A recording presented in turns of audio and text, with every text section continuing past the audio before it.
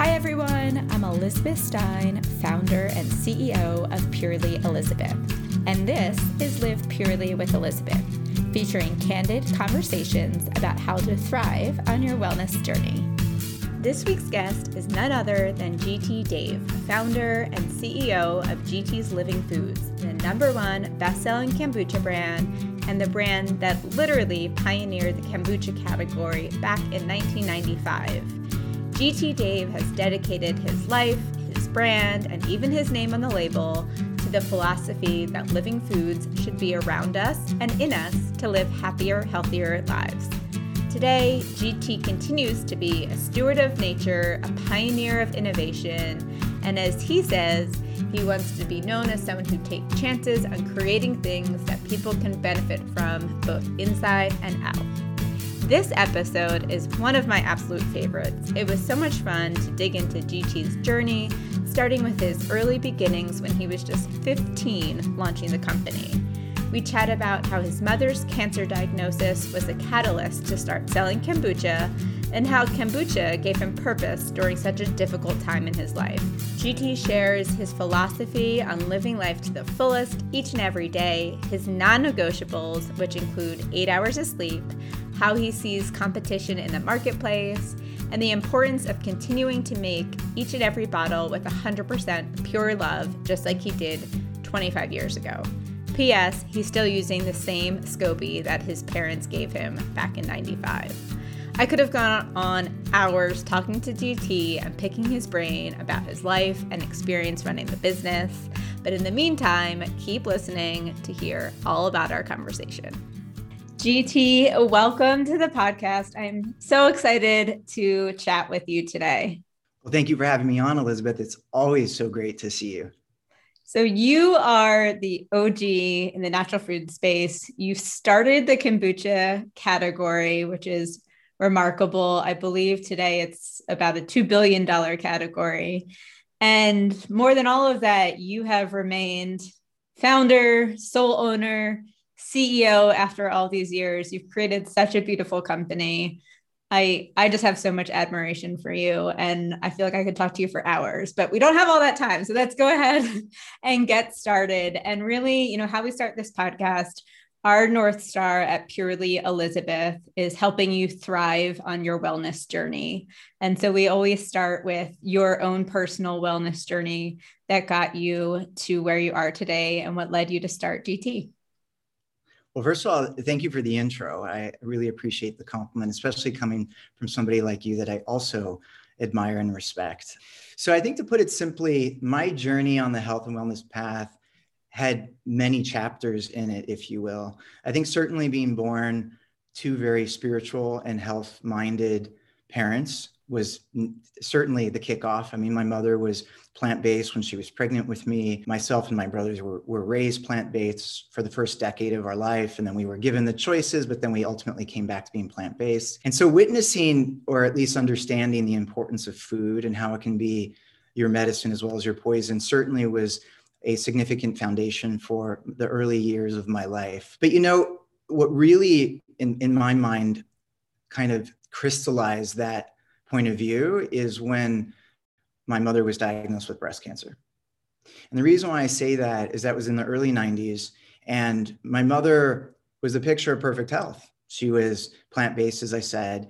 She was athletic. She was spiritual. She was everything you would think someone is when they're on that, proverbial health and wellness path. But she wasn't doing it 100% because she wasn't taking care of herself emotionally, which we know is kind of another pillar to health. Yeah. But having my mother diagnosed with breast cancer when I was just a teenager, barely a teenager, I was about 13 years old. And my mother was not very old. She was, I think, in her early 50s. It really rocked my world in understanding our mortality and how, especially at the young age that I was at 13, you think life is endless. Like, you have limitless opportunities, time is on your side. But when you see somebody you love who perhaps always also felt that, but then their clock was almost stopped, or at least threatened, it really opens up your eyes. So that's a long-winded way of saying, I always knew that being healthy was important, but I didn't really understand it until you see someone you love's life at risk. Now, the one thing that I'll add real quickly is, as many know, my mother survived that battle with breast cancer, and that became my catalyst for starting kombucha. But then I was reminded one other time with actually the diagnosis and death of my brother that really made me understand, and in many ways, it's my North Star of the importance of living your life to the fullest each and every day, and making sure that you live, as cheesy and cliche as it sounds, but live today like it's your last. Well, I live that same mentality. And I think having, at least the silver lining to be able to give you that foundation at such a young age has really set you up for who you are today. It has. And which is why, as you pointed out, I mean, I didn't start my business to start a business, and I certainly am not running it today to sell it. It really is my mission. It's my purpose. It's my wife and kids. So yeah. It's my commitment. It's my lifelong commitment. And it's because I think of the foundation that I was given or blessed with at an early age that really made it crystal clear to me. So your mom was diagnosed, and how does kombucha come into the world? And you not necessarily starting business, but saying, hey, there's something to this magical drink that I'm going to do something with. Yeah, it was really interesting. My parents exposed me to so many different things, unusual foods, if you will, growing up. And so kombucha came into the household about 2 years before my mother was diagnosed. And it was, I remember as if it was yesterday, that my father came home with a like rubbery circular disc that was almost like folded in half, and it was slushing around in the bag. And he was like, he turned to my mother and my brothers and like, look, honey, look, boys, I'm going to make kombucha. And he's like, it's called the drink of immortality. And so he explained at the dinner that night what it was, what he heard, all this stuff. And we were all like, okay, no, go sell your crazy somewhere else. So I honestly wasn't into it. I thought it looked weird, smelled weird, tasted weird. But I did notice that my father and my mother, who were not really kind of placebo type of people, they really understood the fundamentals of health food. So they weren't easily tricked, which is why, by the way, I think my father's friend gave him the culture. I think it was kind of a test, like, hey, I'm not sure about this, but I want to get your kind of somewhat expert opinion. So when my mother and father started making and drinking kombucha, I was really impressed over all the things that they have brought into the household, how fanatic they became about kombucha. And by the way, when you're obsessed with kombucha, especially if you're making it at home, it's not a secret, because like, there's evidence everywhere that you're obsessed with it. There's a smell. Yeah, there's a smell for sure. I mean, that, to be honest, there was even a point where I resented kombucha because it permeated my parents' house with the smell of vinegar. And, I'm like a budding teenager. And of course, the most important thing to me is my reputation and having friends over and being like the cool guy. And the smell of vinegar upon entering a home, not necessarily considered cool. So it was hurting my social life. But anyway, when you make kombucha, the more you consume, naturally, the more you need to ferment. And therefore, you need more batches or vessels, if you will. So the way I was able to witness my parents' obsession is they went from 1 batch to 2 batch to 5 batches to 7 batches, which is an indication of their high consumption. Number one. Number two is they drank it religiously over the next couple of years. Now the punchline, now my mother's diagnosed. The initial diagnosis was very, very bleak. Like the doctors literally said, hey, we don't think you're going to live to see the next 6 months. But what they discovered after they ran some more tests is that my mother's condition, as they put it, was quote unquote miraculous. And the reason why they said that is, initially, and then they confirmed that she had a very fast growing form of cancer, that they believed that she had had it for 4 years, 2 of which she was drinking kombucha. However, upon diagnosis, the cancer was actually mostly precancerous. So she had, to give you a visual, her tumor was the size of a golf ball. Right. So it's very large in her right breast, so large that she thought actually it was a muscle. But when they ran more tests, they came back and they said, despite what we expected, the tumor is mostly precancerous. It has not spread to your lymph nodes.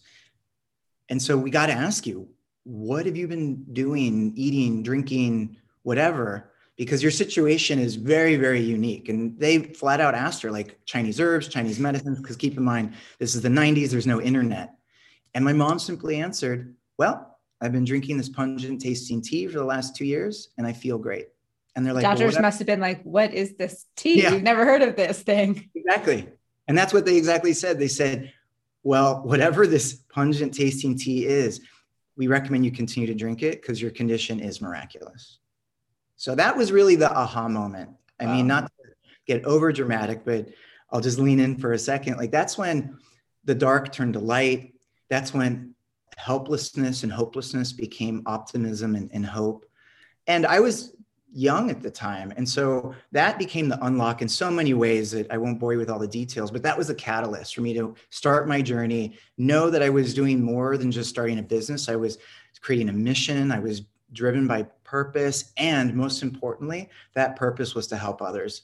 Like I believe kombucha helped my mom. So that was the beginning of it. That's amazing. And also amazing because you were 15, I believe, right? Yep. So, I mean, if I think about what I was doing at 15, I was definitely not thinking about how I was going to turn this thing into a business. So you have this aha moment, your mom's feeling better. And then what did you do? I know I've heard the story and I know Erewhon was your first retailer and love that store. So just kind of want to walk through a little bit of those steps that you actually said, okay, I'm going to feel the fear and do it anyway and go forward with this.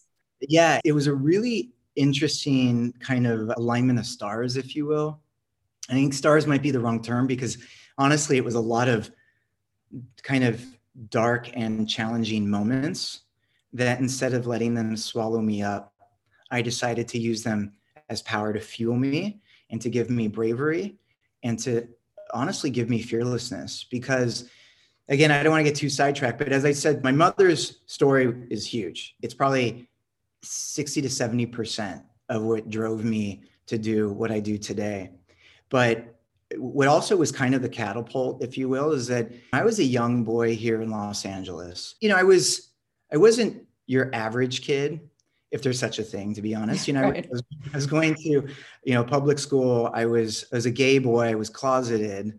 But I think to most people, they could read between the lines. So long story short, I experienced a lot of bullying to the point where I was a little suicidal, to be honest. Like I had some really challenging moments where I was like, I don't know if I want to be on this earth. I don't know what's here for me. I'm so lost. I feel like who I am is not welcomed in this world. And it was really, really hard, to be honest. And that's why I actually chose to drop out of high school. So by the way, this is all happening while my mother is kind of overcoming her breast cancer and drinking kombucha. And so I went to go start City College, but that's at the time when it was becoming so evident that this thing called kombucha was so special, but it was so weird. And I felt so weird that I had this moment almost overnight, this revelation of like, well, I'm weird and kombucha's weird. Maybe we can be weird together. And maybe because in my heart of hearts, and today I know this, because kombucha is so special, it really takes somebody that understands its uniqueness and its bizarreness to protect it. And I thought in many ways that could be me. And that's honestly all I wanted to do. I wanted to make great kombucha that could help people like it helped my mother. And in addition to that, give me a sense of purpose and help me create my own world. Because back then I was really unhappy. And this gave me kind of a new chapter. Oh, that's a beautiful twist to how the story went and really giving you something right in your hands when you needed it most.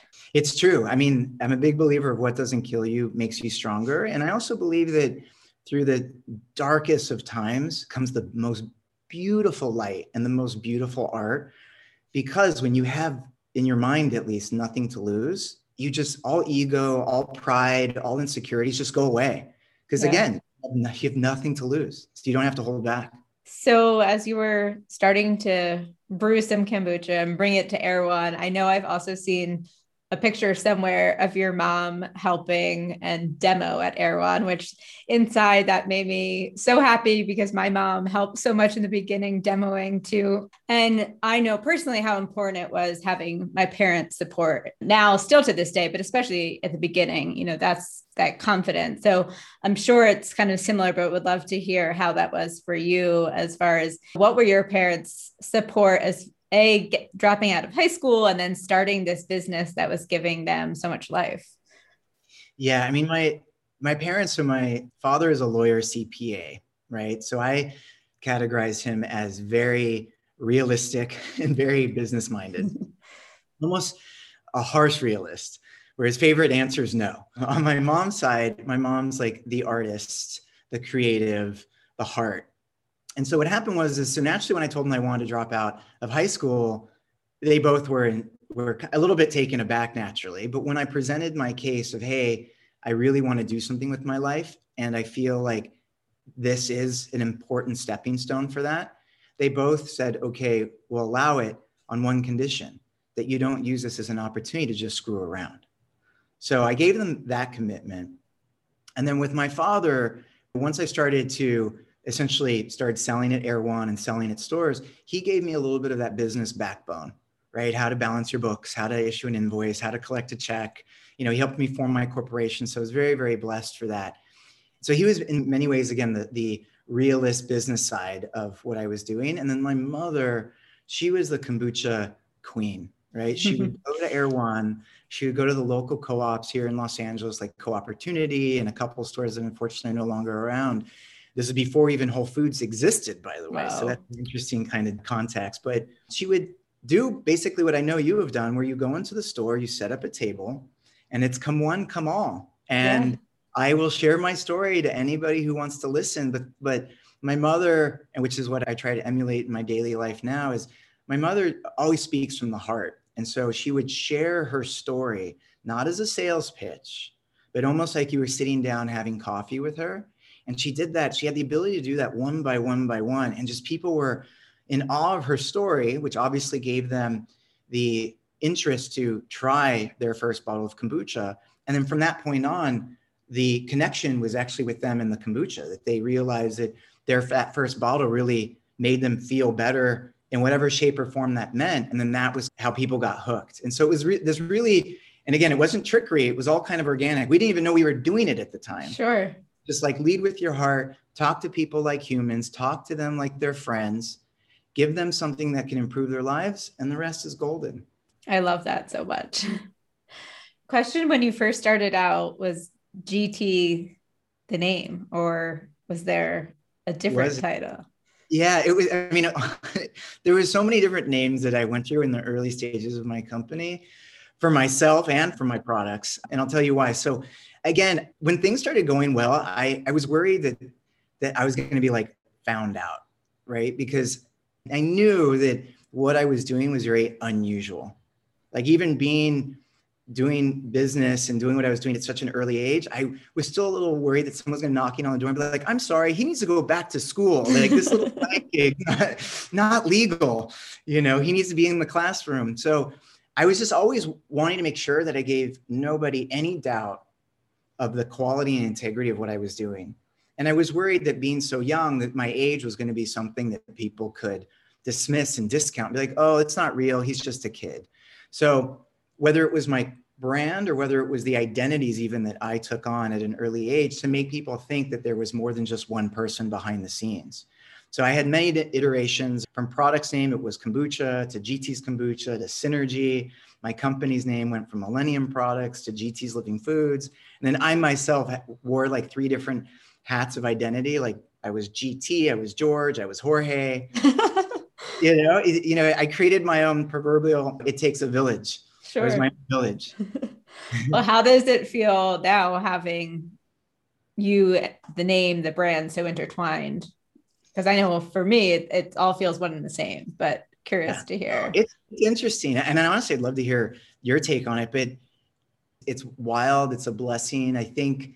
And this, I'm sure, is that when you're a founder-driven brand, you don't have to reach too far to find out who you are or to articulate who you are, because it comes from within. Yeah. That's the beauty of being, again, creating a product that in many ways is coming from you, coming from your point of view, your beliefs, your passion, all of that. But at some point, the brand has to take on its own identity. And that doesn't mean it can't still share certain qualities of you or me or whoever the owner founder is. But you almost have to, and again, this is a silly analogy I've used before, you almost have to treat it like a child that's now growing up. and they're entering like their 20s, and they want to identify where they're going to live and who they're going to date and what they want to do for a living. And some of that might be something exactly that you would see, but some of it might be like, all right, well, I didn't see that coming, but it seems like a natural fit.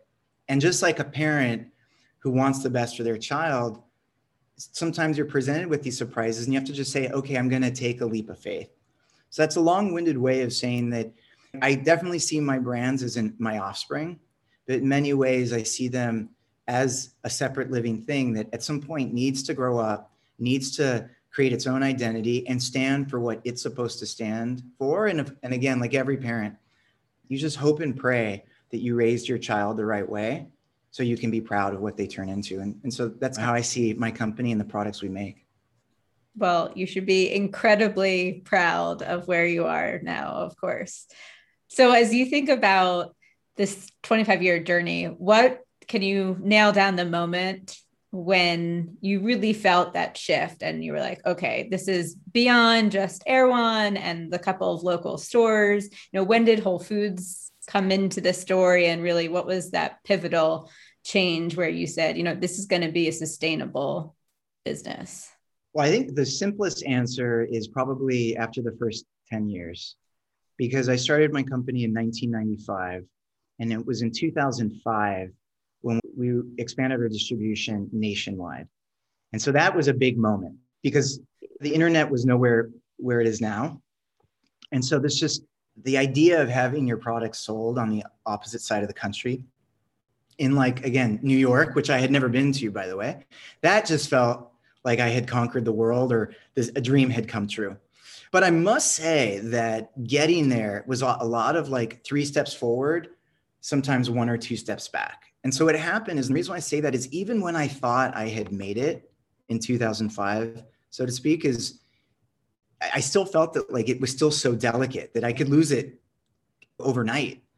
And so it created this humility and this humbleness that I still maintain today, because I still believe that easy come, easy go. But again, to answer your question pointedly, it was beyond my wildest dreams. I mean, to be this little kid that was down and out 10 years ago, to be making something that not only people in LA or California, but the rest of the world is interested in, and they were resonating with, just made my heart sing. And it just made me feel, again, like I had purpose. Well, I remember that time, and I just feel like you guys came into the market and it was just GT on every end cap in every store. Like, you completely dominated and came in, and I'm sure you were doing a ton of demoing and sampling, just like getting product into people's mouths so that they understood what this new amazing thing was, because it was so foreign to everybody. It really was. And in addition to getting it into people's hands and mouths, it was also making sure that every bottle we made was perfect. Because, and I'm sure you know this, one of the case studies that I did early on when I first started my company was Odwalla. And because Odwalla had the E. coli scare shortly after they expanded their distribution, and that was an indication to me that bigger isn't always better. So that's number one, why it took 10 years to expand nationwide. And number two, even when I did, I wanted to make sure that the quality never suffered. Again, that's something that I still find incredibly important even to this day.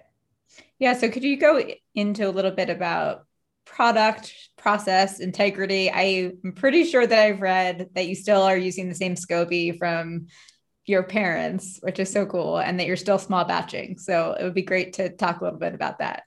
Yeah, that's exactly it. I mean, again, I think probably the best way to explain how kombucha is made is, I mean, we always say kombucha is grown, it's not manufactured.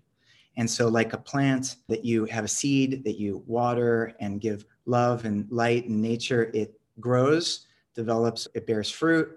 That fruit is what you obviously eat, but within that fruit is another seed that you can then use to make another plant. And so kombucha is like that, it's self-sustaining. And so the very first culture that, as I shared earlier, I got from my father, that's the same culture that I use to this day. And we treat our culture like a family seed. We treat it as something that's sacred, special, needs to be protected, needs to be honored and never taken for granted. And so that's why, honestly, over the course of the 2.5 decades that I've been making kombucha, not much has changed, right? The culture hasn't changed.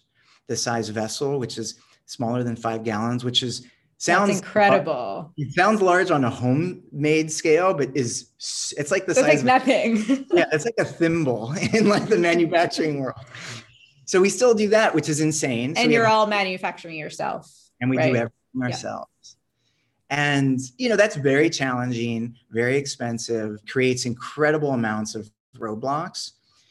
But the reason why we do it, it's the only way to do it, in my opinion, is that kombucha is not soda. It's not something that you just manufacture or whip up. It's like your crops. It's TLC. It's it's tender love and care, or we call time, love, and cultures, because that's really what I think living things respond to. And so whether that's our food, whether it's our bodies, I think that's the one nutrient that should be labeled, I think, on labels is how much love is in it.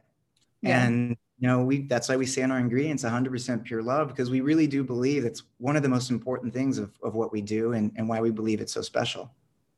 That's amazing that you've been able to keep that process through 25 years of scaling the business.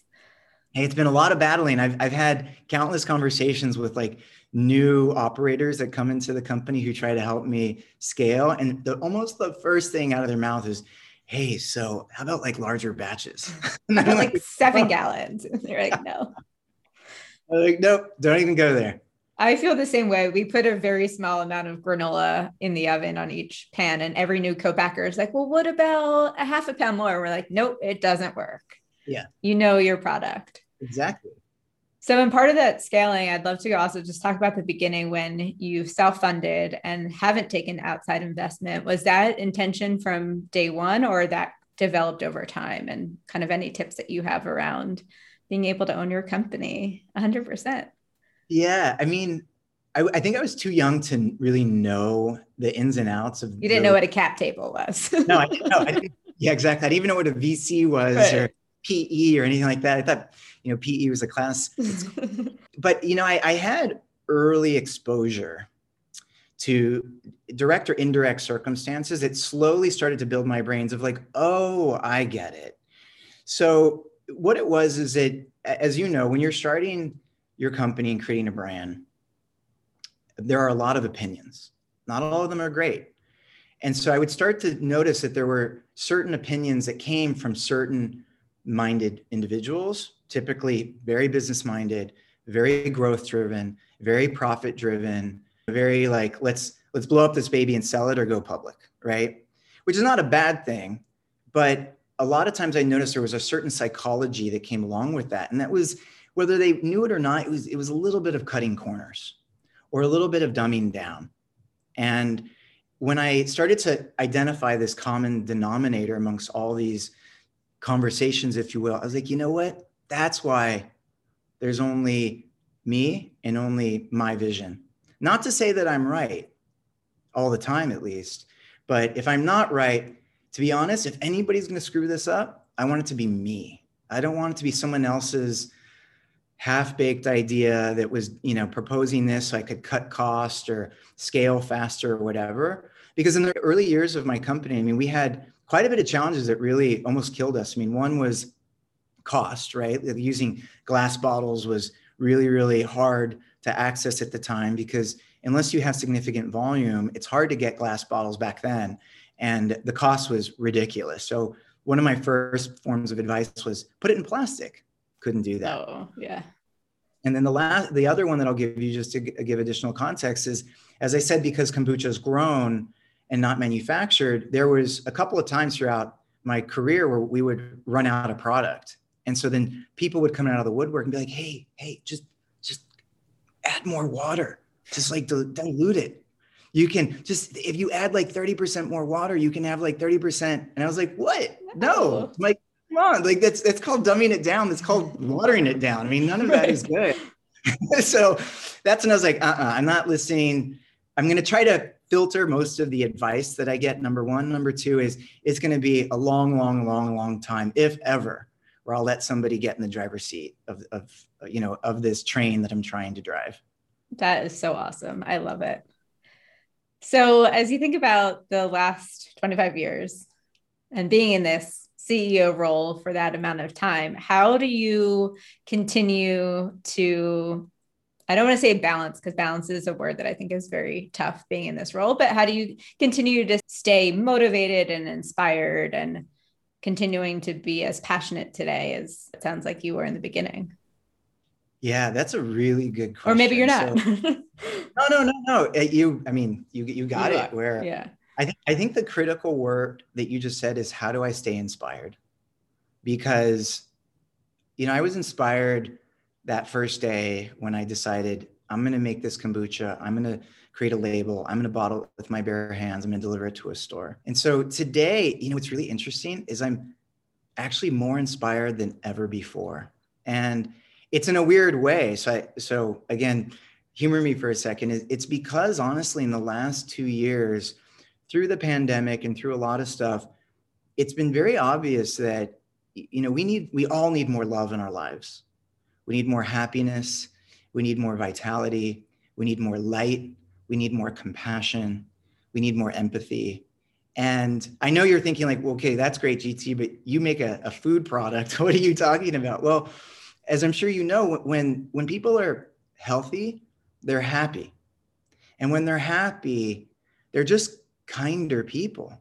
They feel better about themselves. They treat their friend, their neighbor, that stranger better. They smile more often. They're less likely to get angry. And I think that's honestly what I feel that we are doing right now, is we are bringing food into people's lives that can uplift their body and health and wellness for sure. But through that creates almost like a spiritual awakening, if you will, where they just 9 out of 10 times, not always, but more often than not, they become better people. They start making better decisions about other things they eat, other things they do, how they treat people. And I think right now, with everything that we're going through, we can't get enough of that. And the fact that I feel that I'm in a position to participate in that makes me so inspired. And so that's honestly how I stay inspired. That's beautiful. So what keeps you up at night these days? What doesn't keep you up at night? Yeah, exactly. Well, I think there's a lot that keeps me. But does that ever change after all these years, or it does? No? It Okay. Doesn't. Yeah, I think it's honestly what drives me, and I'm sure drives you and most entrepreneurs is, and there's a lot there, but I can probably encapsulate it into one statement: is constantly asking myself and being worried that the answer is not 100% positive of, am I being my best? And, that means a lot. That means, am I being the best son, brother, employer, leader, human being? And, sometimes when you get pulled in one direction, you sometimes lose sight or even lose connectivity with another aspect of your life. And so I can be like an A+ in business, but I might be like a B- as a brother or a son or whatever many roles I live in this life. And so it's really always taking inventory of all those different things and trying to see my life holistically and from a 360-degree standpoint is, am I being my best today? And then I ask myself of all those little categories. And unfortunately, I typically find an answer where it's like, no. Right. Not that you were awful, but you could have been better, and this is how. And it's taking that inventory and it's finding how I can be better tomorrow. But as you know, perfection isn't a real thing, but the path to perfection is very real. So do you have a process that you go through this exercise, or is it something that's just always in your head? Curious if you have, any, well, we can talk about routines, but specifically with this, if you write anything down, or what do you do? You know what I do? So, you said the word routine, and I think that is an understatement in my life. I'm very, very routine driven. Okay, great. I can't wait to get into this. Very much a creature of habit. But my routine, if you will, of this conversation of how am I being my best, happens every night. It's when rather before I lie in bed or when I am in bed. I like to meditate before I go to sleep. And through that meditation is almost just like a reflection and intention setting for, reflection of what has just transpired and intentions for what's to come. And I ask myself all these questions, and I almost start to pull clips, if you will, from the day of, all right, this is an example of what was good and how you handled things well, or how you learned from something, or how you really rose to the occasion. And then another is like, oh no, you stumbled and fell a little bit. Like, well, let's look at that. And through those conversations, good and bad, comes what I believe is the most important thing in life, which is lessons. Because there are no mistakes in my mind. The only mistakes are those that are the ones that you don't learn from. But if you can constantly learn from your experiences in life, it informs the next day. And so that's kind of my routine, is this reflection, this contemplation, this analysis, if you will, and then it ultimately comes out with this, just like, okay, so this is how my day tomorrow is going to be informed. Yeah, I love that. So let's get into your routine then, starting in the morning. Are you an early riser? Take us through what happens in the morning time, and then what your night routine is, if there's something in addition to that reflection period. Yeah, I have two non-negotiables in my life. One is 8 hours of sleep. Me too. Totally. Okay. Do you have a Whoop or the Oura Ring? Are you into that? You know, I gave the Oura Ring to all my executives last year because I heard that there was whispers that you could know even if you were getting COVID through the Oura Ring. I don't know if that was substantiated, but I know it told you like quality of sleep. It told you about all this different stuff. I embarrassingly don't have one, which it's like the shoemakers. So I don't have those. But what I do is I've learned to be somewhat astute when it comes to assessing the quality of sleep that I'm getting. And there are certain things that I need to do in order to ensure quality of sleep, is like starting to disconnect from emails, starting to not stimulate my brain, starting to let go of heavy positive or negative things. And slowly, again, and that's why we talked about this meditation, slowly kind of transition into a more peaceful state. What time do you turn off emails and all of that stuff? How many hours before bed? About an hour before bed. Okay. Yeah. And believe me, it's challenging because our gadgets are always buzzing and beeping. It's like children crying. So I definitely make sure that I have a high quality of sleep. But to be honest, what I discovered or even started to experience a couple of years ago was through the enormous amount of stress that I feel that I can go through. Because a lot of times, whether I choose it or not, I have the world on my shoulders. I wasn't getting good quality of sleep. And I was getting 8 hours per se, but it wasn't 8 good hours. So what happened was I went to the doctor. Of course, the doctor's like, take these prescription medicines, your antidepressants. And I was like, wait. I am not a depressed guy. I'm just an ambitious, hardworking guy. And so what I ended up doing is, which I think comes from how I was raised, is I explored alternative medicine, natural medicine, plant medicine, and I started to use cannabis. And I use THC, and to this day, for the last 5 years, I've been doing it, maybe even 6 now, where I'll take a dose of THC before I go to sleep. Right before I brush my teeth, I'll take like a little gummy. And by the time my head hits the pillow, all the stresses of the world, all the doubts, all the noises in your head, noises barking in your ear, they all fade away. And I feel reconnected with myself, reconnected with my purpose, reconnected with my soul. And that informs a beautiful and well-rested sleep. And so 8 hours, as I said, is my non-negotiable, but that means at any expense and any cost, meaning if I tend to work really late during the week, and late can be as early as midnight, as late as 2 or 3 in the morning. So that 8 hours of sleep is really interesting, because that means if I go to sleep at 2, I have to get up at 10, which is not business hours. Sure. That's a good and bad thing. So I don't want to ramble here, but making sure that I have good rest is critical, and then a workout. So my morning routine is basically having a nice way of getting up, not picking up my phone or looking at emails, focusing on my breath work, setting my intentions for the day, and then going to work out. And call it those first 10 hours, from 8 hours of sleep and 2 hours of waking up in the gym, is my private time. And then honestly, the rest of the day is just like full speed ahead.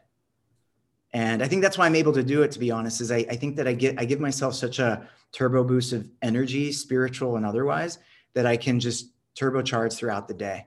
Yeah, you've given your body and mind all that time to recover.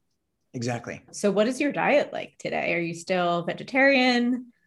Yep. So as I said earlier, I was raised a vegetarian in a very unusual time, because keep in mind, like the 80s when I was a kid, like vegetarian was barely even a word, let alone vegan, plant-based. I'm not going to lie. There was many lunches when I was a kid where, I would look beside me and everybody was turkey sandwich and carton of milk and a brownie. And I had like carrots. I had all these, it looked like bunny food. And my friends would make fun of me and say, what are, are you a family of rabbits at home or something like that?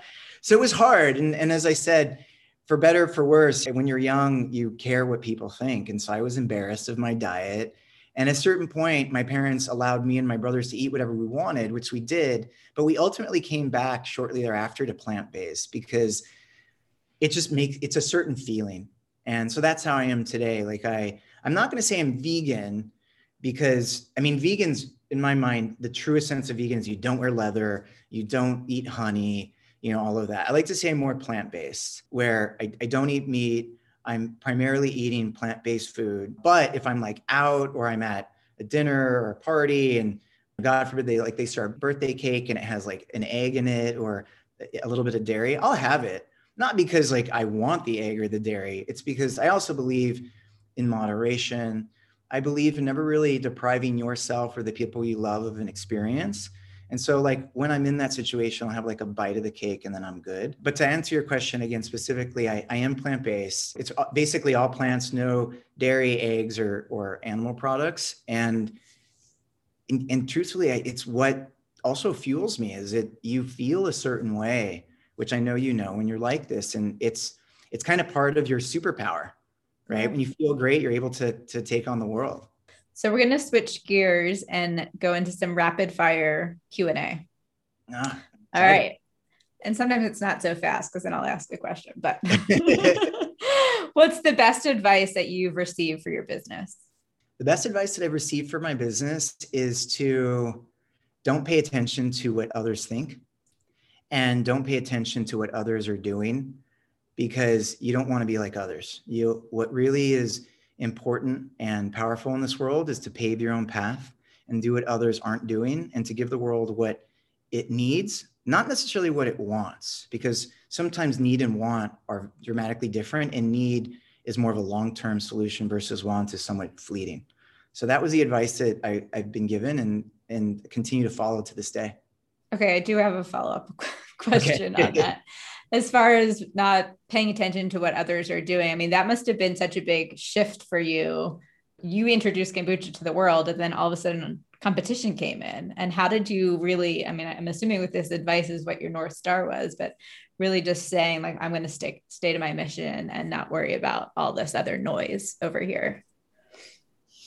It's true. It gets harder and harder. Especially in this day and age where I think our worlds are kind of melding together, right? Like, before I didn't have to, I think I had more physical options to avoid what someone else was doing. Now it almost kind of just pops up, right? Yeah. You can be at your phone, next thing you know, you see a post, you see a link or someone sharing this. And it's hard because, and I'm sure you agree, like, I think one of the qualities of being a founder is we do have this inherent competitiveness. Totally. Right. So it's like when you see someone else doing something, like you kind of want to know what it is so you can be better at it. And so I wrestle with it and not always am I successful, but okay. To your point, it's really it's actually seeing competition as a motivator. Is like when you see someone else directly in your space or outside of your space, because I'm actually competitive in a very broad way. Like I just want to be making sure that I'm being my best. I don't necessarily need to be better than someone else, but I want to make sure that like I'm doing something new and uncharted, so to speak. So whenever I see competition or other stuff from others, is I just look at it and go, okay, they did a great job. To really see it from a unbiased standpoint and just look at it with a fresh set of eyes and then say, all right, well, good for them. And this is what I'm going to do or something like that. And it's not, I always try to catch myself and say never, oh, I need to do that or I need to do that, but better. Yeah. That creates a world of copycats. But it helps you up your own game for sure. 100%. Or at least I feel that way. Yeah. No, competition is very, very healthy because it's a complacency killer. Yeah. There's no way. Well, you can be complacent and then you lose. But for those that want to succeed, competition is absolutely a complacency killer. All right. So what is your favorite product of yours? You could only pick one. I can only pick I one. know they're all your children.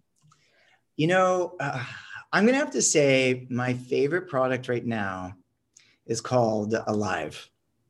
And it's relatively new. It's a beverage. It's an ancient mushroom elixir. So what happened was similar to kombucha, medicinal mushrooms came into my life almost, I'd say about 8 years ago. And they were presented to me as this like really incredible like unlock to health, vitality, wellness, immunity, cell regeneration, homeostasis, all the things that candidly I think every health food ultimately stands for. But it's been relatively undiscovered and underutilized and underrepresented.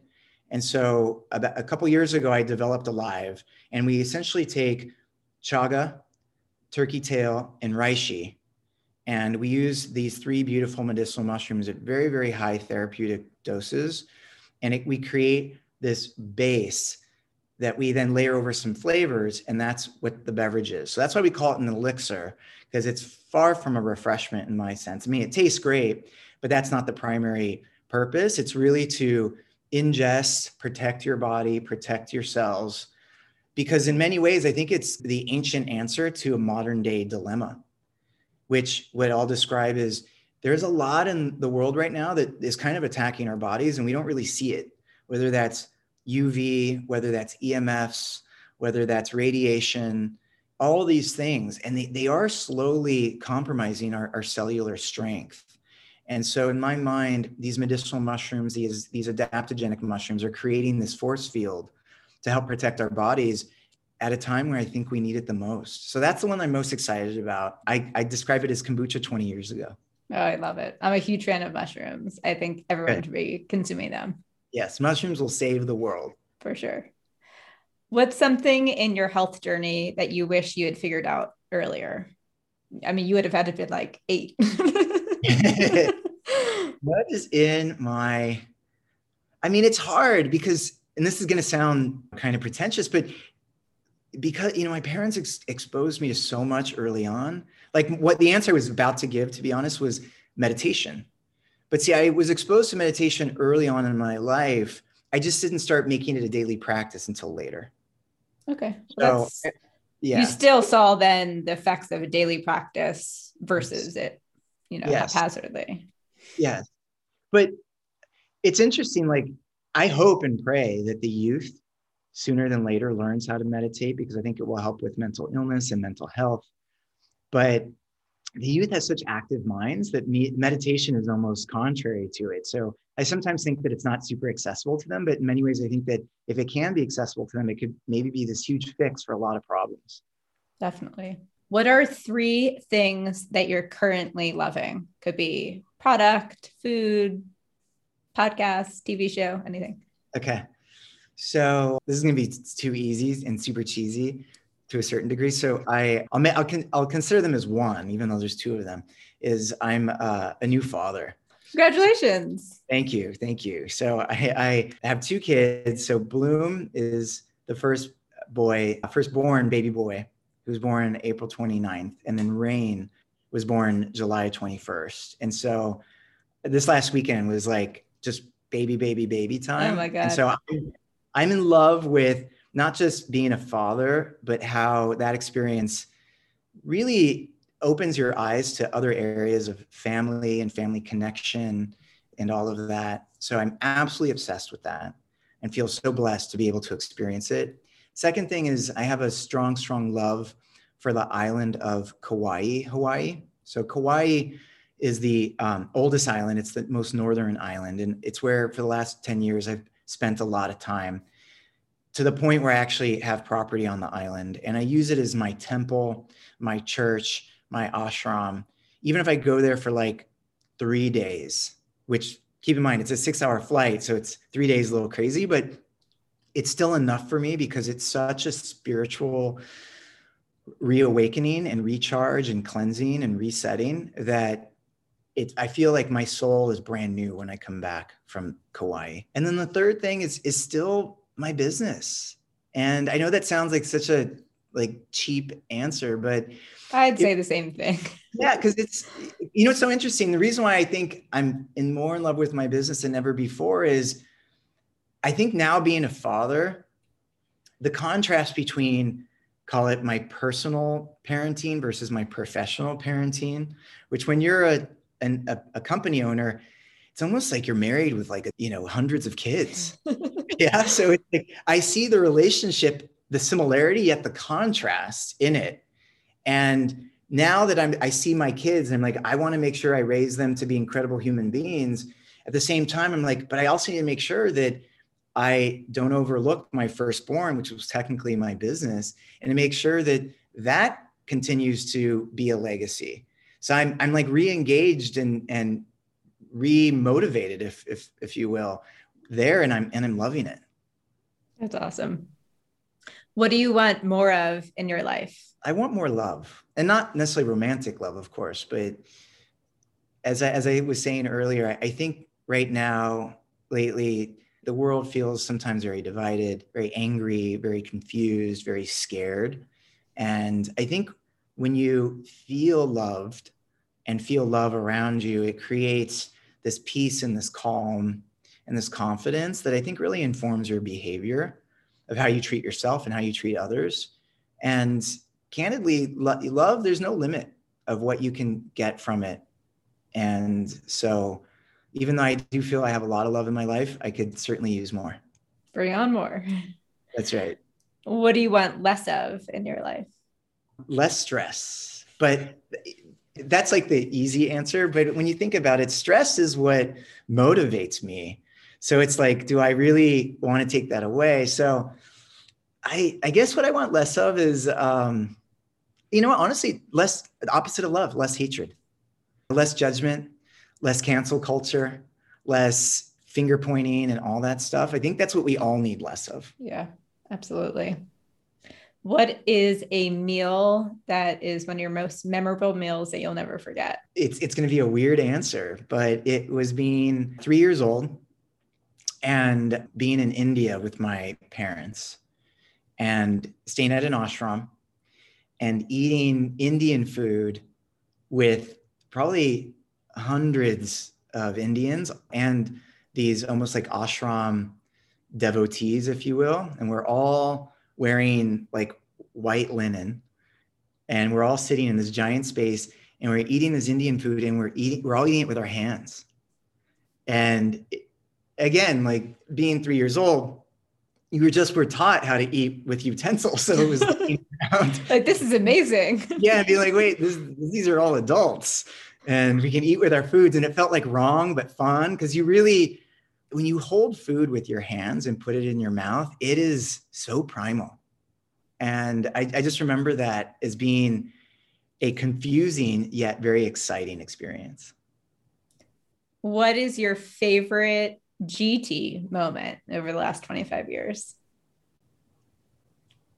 My favorite GT moment. That's a hard one. There's so many. I mean, I guess the one that I really enjoyed, and it's a weird one, so forgive me, is, as you probably know, a couple years ago in 2019, I was included in a Forbes article. And it was like this moment in my life, because there was a lot of noise around, to be honest. So there was this conversation that like I was going to get the cover and all this stuff. And, it's Forbes magazine. So just the fact that my phone rang and someone on the other line from Forbes was there was pretty epic. But it, to be honest, it quickly went south. And this is not my favorite part. Okay. So it went south because the written article and the video that they created just didn't work. And for you and others listening, I encourage you to go watch it because it's bizarre, but I want you to know that I know it's bizarre, but that's the only way I can summarize it. But here's my favorite part. What happened was, because it was such an unusual circumstance, this YouTuber named Cody Ko, who I'm now friends with, ironically, did a spoof on the video. And I think most people would have been scared of the humor and call it roasting that was going on. But I think one of the things that I'm really proud of in my life, or one of the many things, is I have a really well-developed sense of humor. Like I love to laugh, and I love certainly to laugh at myself. And so with this, Cody Co and I connected, and I ended up leaning into the joke, and we created this kind of follow-up video to the spoof, which was another spoof, and it took off. And like, I think today it has like 10 million views. Oh my God, I have to watch it. You have to see it, because it's in my mind. And the reason why I say it's one of my favorite moments is listen, it's happened countless times since then. Whenever I find myself in a challenging moment, I have to ask myself, you know what? Have fun with this. Like, don't let it consume you. See the bright side, see how you can turn it around. And that is a very tangible example of how I was able to do it and how people responded to it and how it ended up working. So I use that in many ways as kind of like a case study of like, hey, don't take your shit too seriously. That's such a good lesson. Oh, I can't wait to watch after this. So the last question in our rapid fire, what is your number one non-negotiable to thrive on your wellness journey? Oh, it's the 8 hours of sleep. I'm learning that, and again, not to be redundant, is that I knew for the reasons I shared earlier about the importance of sleep, but when you see babies sleeping and you see that honestly what they need to grow and thrive is food and sleep, high quality food, high quality sleep. It is a reminder that sleep is so incredibly undervalued, underestimated, not talked about enough, because, I think there's some people in this world right now that brag of like, oh, I only need 2 hours of sleep, or I only need 4 hours of sleep. And that's supposed to be cool. I want the conversation to be the opposite of like, oh, I'm sleeping 12 hours a night for the next 3 nights, almost like a fast, right? You're doing like a sleep fast where you're really going deep into the sleep. So that's my non-negotiable, because it never, ever, ever fails. That when I'm not at my best, it's because I'm not getting good sleep. And when I'm absolutely at my best is when I have high quality of sleep. I couldn't agree with you more. I'm such an advocate for sleep and feel like we are just on the cusp of that conversation, like really coming to the forefront of. Historically, sleep had a bad PR agent who was saying, to your point, like, yeah, just have 2 hours of sleep. And I don't need more than that. So excited to see where that takes us in the world. But me too. In closing, what is next for you? Anything that we should know about? Yeah, well, there's a couple of things up my sleeve. I mean, first and foremost, I want to continue to be a steward of nature, a pioneer of innovation, and really someone that takes chances in creating things that I hope and pray the world can benefit from, spiritually and certainly physically. And so, I think in the next year, we're going to come out with some really interesting products that hopefully will honor what I just said. And that is my mission, right? I'm just here to provide things that I think the world needs, and hopefully I do a good job at it. Oh, I can't wait to see what you have up your sleeve. I can't wait to share. Awesome. Well, thank you so much for coming on today. You are truly such an inspiration. You're my personal hero, and I hope I can be where you are at this stage in the business. So thank you again for coming on. It's my pleasure. And likewise, I have much love and respect for you. So thank you for having me on. Thanks so much for joining me on Live Purely with Elizabeth. I hope you feel inspired to thrive on your wellness journey. If you enjoyed today's episode, don't forget to rate, subscribe, and review. You can follow us on Instagram at purely_Elizabeth to catch up on all the latest. See you next Wednesday on the podcast.